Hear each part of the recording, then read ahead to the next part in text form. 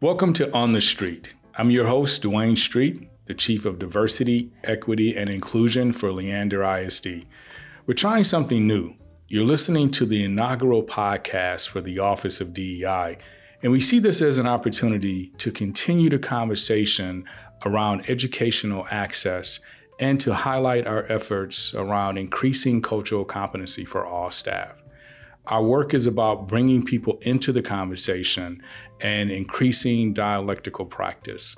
As we observe Hispanic Heritage Month, I took the opportunity to invite Dr. Sally Sosa, the newly minted principal of River Ridge Elementary, to speak about her journey and the significance of the month here in Leander ISD and for the entire country. And in future episodes, you'll hear more about our efforts to enhance cultural competency, and also we'll be bringing forward people who are our access points in our system for all of our students. I hope you enjoy our first episode and this conversation with Dr. Sally Sosa.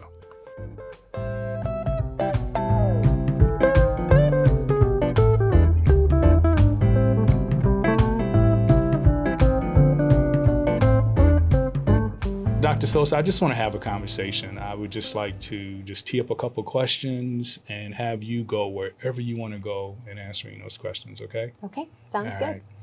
So the first question is, please tell us a little bit about yourself and your journey to this point. Absolutely.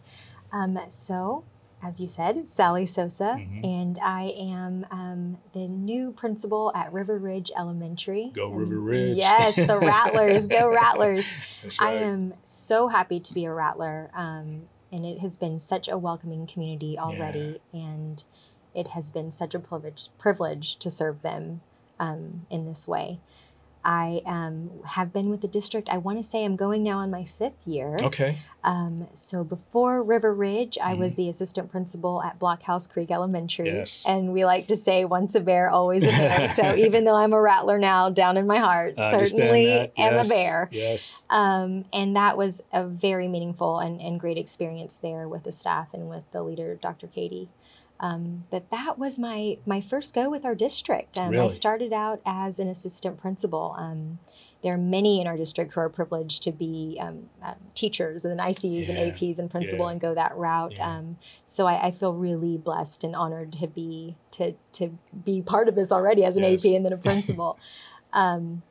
Before then, I worked in private schools, and I started out my teaching in Houston. You did? HISD. I sure did.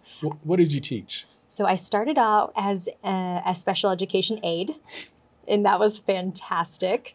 And then one fine day, the principal popped her head in and asked if I wanted to teach 3rd grade math and science. I was like, yes, I'll take it. I'll take anything you have. I was ready to go for it. And so that started off my my teaching journey, or as far as my career. But education was always something that I wanted to be a part of. Right after high school, why was education so important? You know, I've had a lot of time to reflect on that, and it's interesting because you would think that perhaps maybe it was something that my parents were like driving me forward with, or just like the value of education in that way. But it really was kind of a gentle nudge towards it, or a behind the scenes kind of push towards it, because there never was any pressure to pursue academics really in any way. But there was just this drive that I had to keep learning, to keep going. Even though at times there was some fear with that. And tell me about the fear. Yeah. So I think really it stemmed from maybe never having complete confidence in my abilities. There was always a little bit of self-doubt in what I felt I was able to do. Stephen Brookfield calls that impostership. Sure. Yes, exactly. Which I experienced too. So I totally understand that. Exactly. And I think spot on, that ties to a lot of the sacrifices that my parents made as far as that gentle nudge in education. I was put in private schools my whole life because they definitely valued the education that could offer and had the hopes of it changing what I could achieve. And that was their belief behind putting me in private education. But with that certainly came a very stark difference of who I am and who the students that typically attend private schools. Yes. We looked different, we sounded different, and so there was a disconnect. There was a disconnect. You quickly were able to feel and learn that there was an expected way for you to behave and an expected way for you to speak and sound and dress and the way that you handled yourself. And a lot of the ways that maybe tied into that cultural or ethnic piece that I grew up with didn't always match that expectation in the setting that I was in.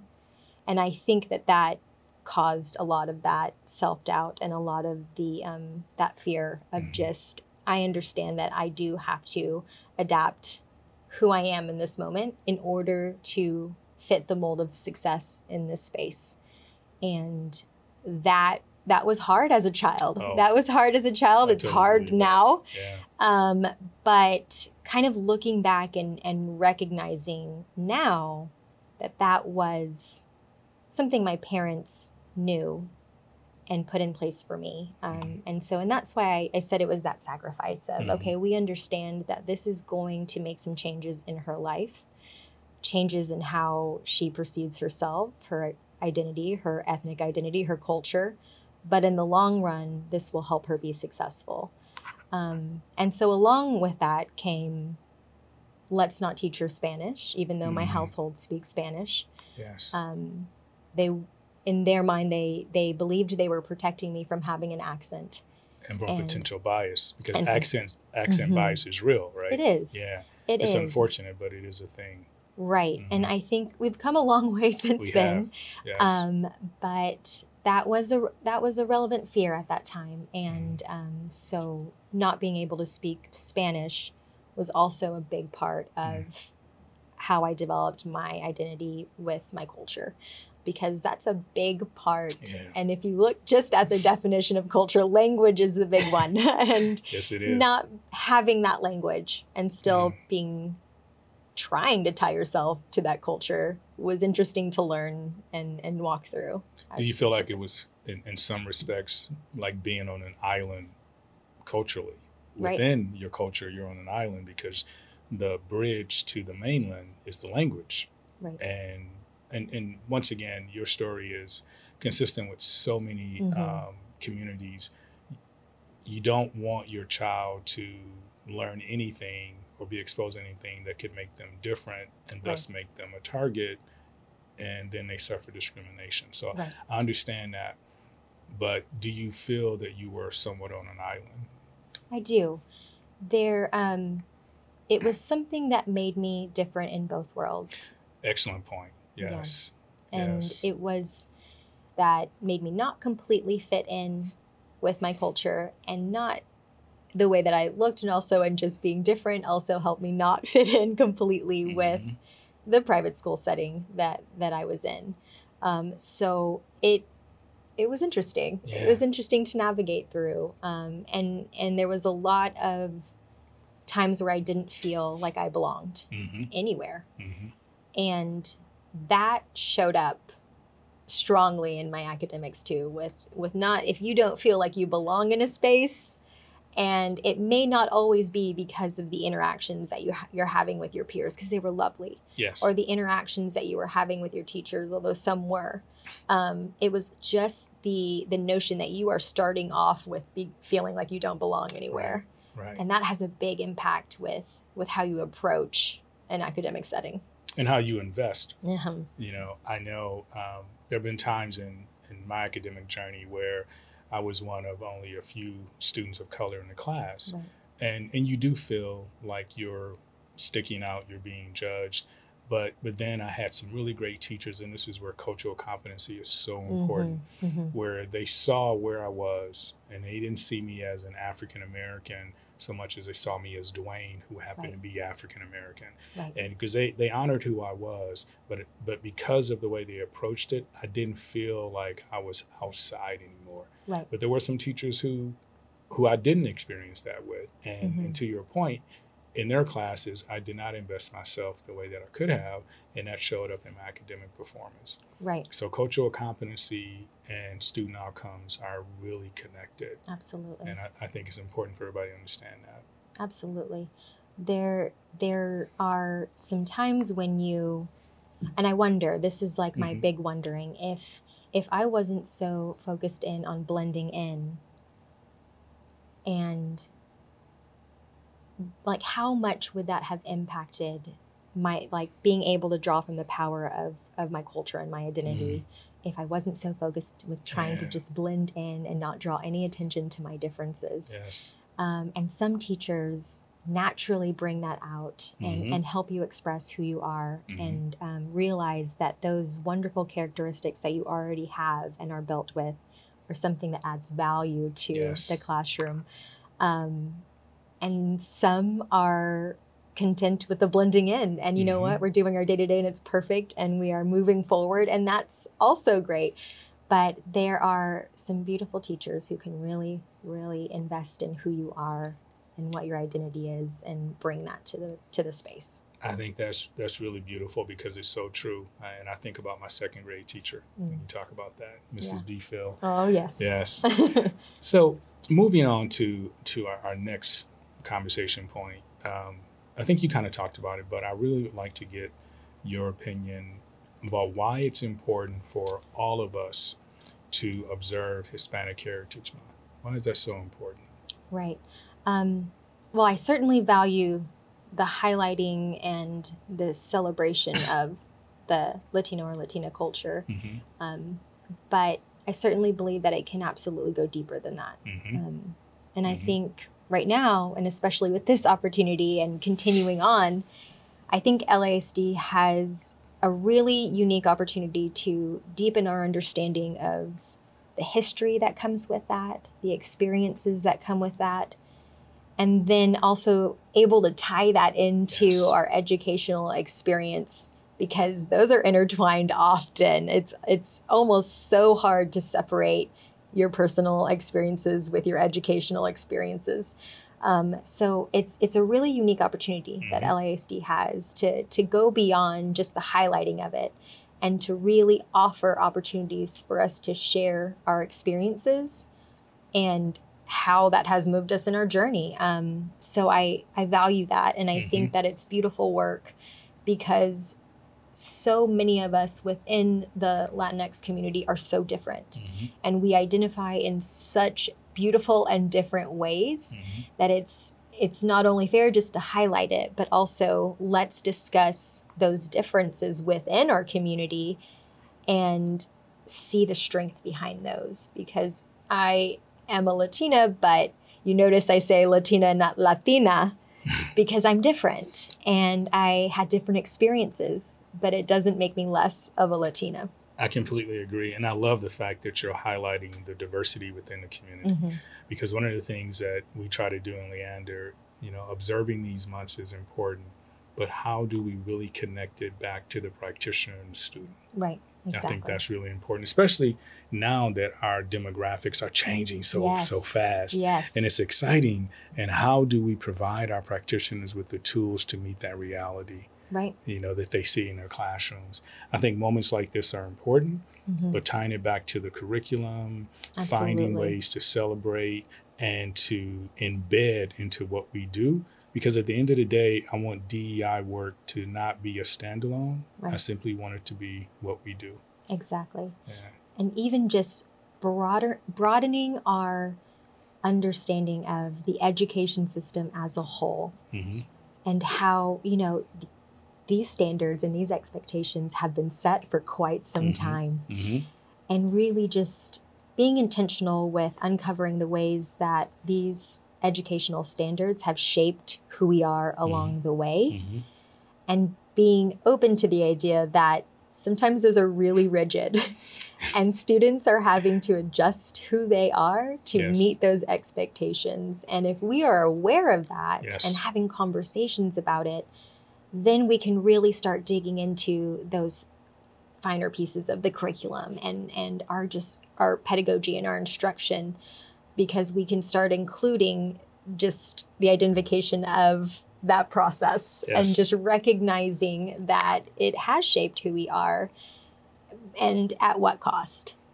And I think, I read part of your dissertation, and I think you do a wonderful job of communicating the unintentional cost of that journey. And I hope to have you back to continue talking about that one. Always. But I do have another question, though. Yes. How has your identity impacted your journey as an educator and a leader? And what have you learned about yourself? Yeah, that's a good question. So going through the process of learning, really just reflecting on my experiences and learning how my culture has shaped my identity it ties back into it, just has really made me aware of all of the ways in which I've adapted and I have changed in order to be successful. And there are parts of that are so great, and there are parts of that I wish I still had. That's very honest. Yeah. And it was a very grueling process to kind of take a deep look at why do I identify in this way as a Latina? And is that okay?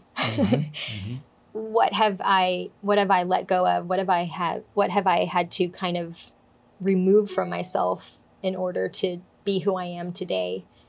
And what am I lacking? So just a lot of questions going through that process, and uncovering bits and pieces of my family story has been really amazing through this process, because there's a lot of powerful things and powerful women in my life, and recognizing their impact on me as well has been really big on this journey.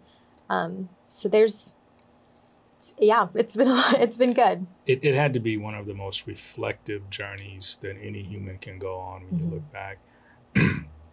I think about my journey and some of the things that, to your point, you compromise without knowing, but then as you get deeper into your journey, you look back and say, was that the right decision? Right. And I think it's normal for people to have that. You also shared the story with me about your grandmother. Yes. Who would write your grandfather letters using soup cans. Yes. Yeah, please share that. Oh, my word. Yes. Oh, she's so impressive. So I learned all this when I was going through one of my graduate studies when I was becoming a reading specialist. And I didn't really know it at the time, which is interesting to me. But as I was going through that process, my mom shared stories about her mother-in-law and how she was illiterate. And thinking about that was already very shocking to me. I was in a privileged space of getting my master's in reading instruction and becoming a reading specialist when my grandmother was illiterate. And that was huge for me to learn in that stage. And I had so many questions. And so I was able to sit down with my grandmother and just learn more about it. And I recorded her. It was so lovely. And she told her story. Oh, it was. And she met my grandfather when they were very young. They lived across from each other, but they did not have anything to do with each other at that time. When he went off to war and when he would come back to visit, he would attempt to make a connection with my grandmother. I think they would call it courting. Courting, yes, they were courting. And fell in love and got married. But when he went back to the war, there was no way for them to communicate with her not being able to read and write. Talk about a barrier. Yes, right. And so isolation, I mean, just all of the things. But my grandfather he could read and write, so he would write her letters. And my great-grandmother would read them to my grandmother and then would write letters for her back to her husband. So it skipped a generation. So your great-grandmother was literate, but your grandmother was not. Right. Wow. Yes. And that just goes back to the variances in all of our experiences. And she got a little embarrassed with the transaction of her mother-in-law reading letters from her husband. So she took it upon herself to find any words that she could from soup cans, anything around the house, and she would just copy down these words and send it to her husband. They made no sense. There was no rhyme or reason to these letters, but to my grandfather, they were everything. It was her attempt. They meant the world to him. It was, yes, it was her attempt to communicate. And that's how she could do it. And that story amazed me. That is a powerful woman who didn't have all of the skills that someone would say you would need to be successful. But to me, that was grit. That was work. And she found a way. And I do believe that when my grandfather came back, he was able to help teach her to read and write. I don't know how mastered she was in that skill, but it's a story that she loved to share with us. And I was sad that it took me that long to learn it. You know, I think the lesson for me when you were sharing that is how important educational access is. Right. You know, because it can transform lives in ways that until you are denied that access, you truly can't appreciate. And learning about your grandmother, I'm sure it was very illuminating. And it also gave your work a new sense of meaning and purpose. Absolutely. Yeah. That's the power of history. That's why going back to your point. I love history. So the last question I have for you, well, I actually have two very short ones. The first, what advice would you give yourself as a teenager? Knowing everything you know now. Yep. Being Dr. Sally Sosa, being a principal. What advice would you give your teenage self? There are so many things. There are so many things I would tell my teenage self. But I think the most important would be do the work of becoming comfortable with who you are. Whatever that work is. For me, it took a long time, and the work was in my PhD studies. That's a long time in the journey. Very cathartic. But start young. Ask the questions. Learn your family's history because there's power and beauty in it. And that can help you as you're becoming who you are. And I wish I would have done that at that age. Very well stated. I think a lot of people can identify with that, Dr. Sosa. Yeah. And the last question is, who did you admire growing up and why this person? Growing up, it would certainly be my sister, my older sister. Wow. She is 7 years older than me. And I mean, I looked up to her, like, of course, like just, she was everything. But it was mostly about the confidence that she had. She felt like she can do anything. Wow. And being her sister, I wondered, why don't I feel like that? We have this, like, our experiences are very similar. And I just don't have that confidence. And I respected that. And I was in awe of it. And if anyone questioned that in her, she would show them. And that impressed me so much. And so I certainly always looked up to that. And now, like in the stage that we're at, and when she is just encouraging me or celebrating where I am now, it's beautiful because that was always how I saw her. And so it's just a beautiful relationship, and certainly someone that I will always look up to. I have an older sister too. Her name is Barbara. She is, when I was a kid, and still was larger than life. I mean, her confidence, her exuberance, there were things that I wanted to emulate. Yes. And I often wondered, why didn't I get all that? I know. I mean, she was fearless. They took it all. Yeah, they did. They did. But we got there. We did. Eventually. Well, Dr. Sosa, it has been an honor visiting with you today. Thank you. I could not have chosen a better person to inaugurate our podcast. We will definitely have you back because I would love to continue to learn about your dissertation, about your work. And I'm so thankful that you're here in Leander, and I'm honored to be one of your peers. Thank you so much. This has been great. Thank you, Dr. Sosa. Thank you.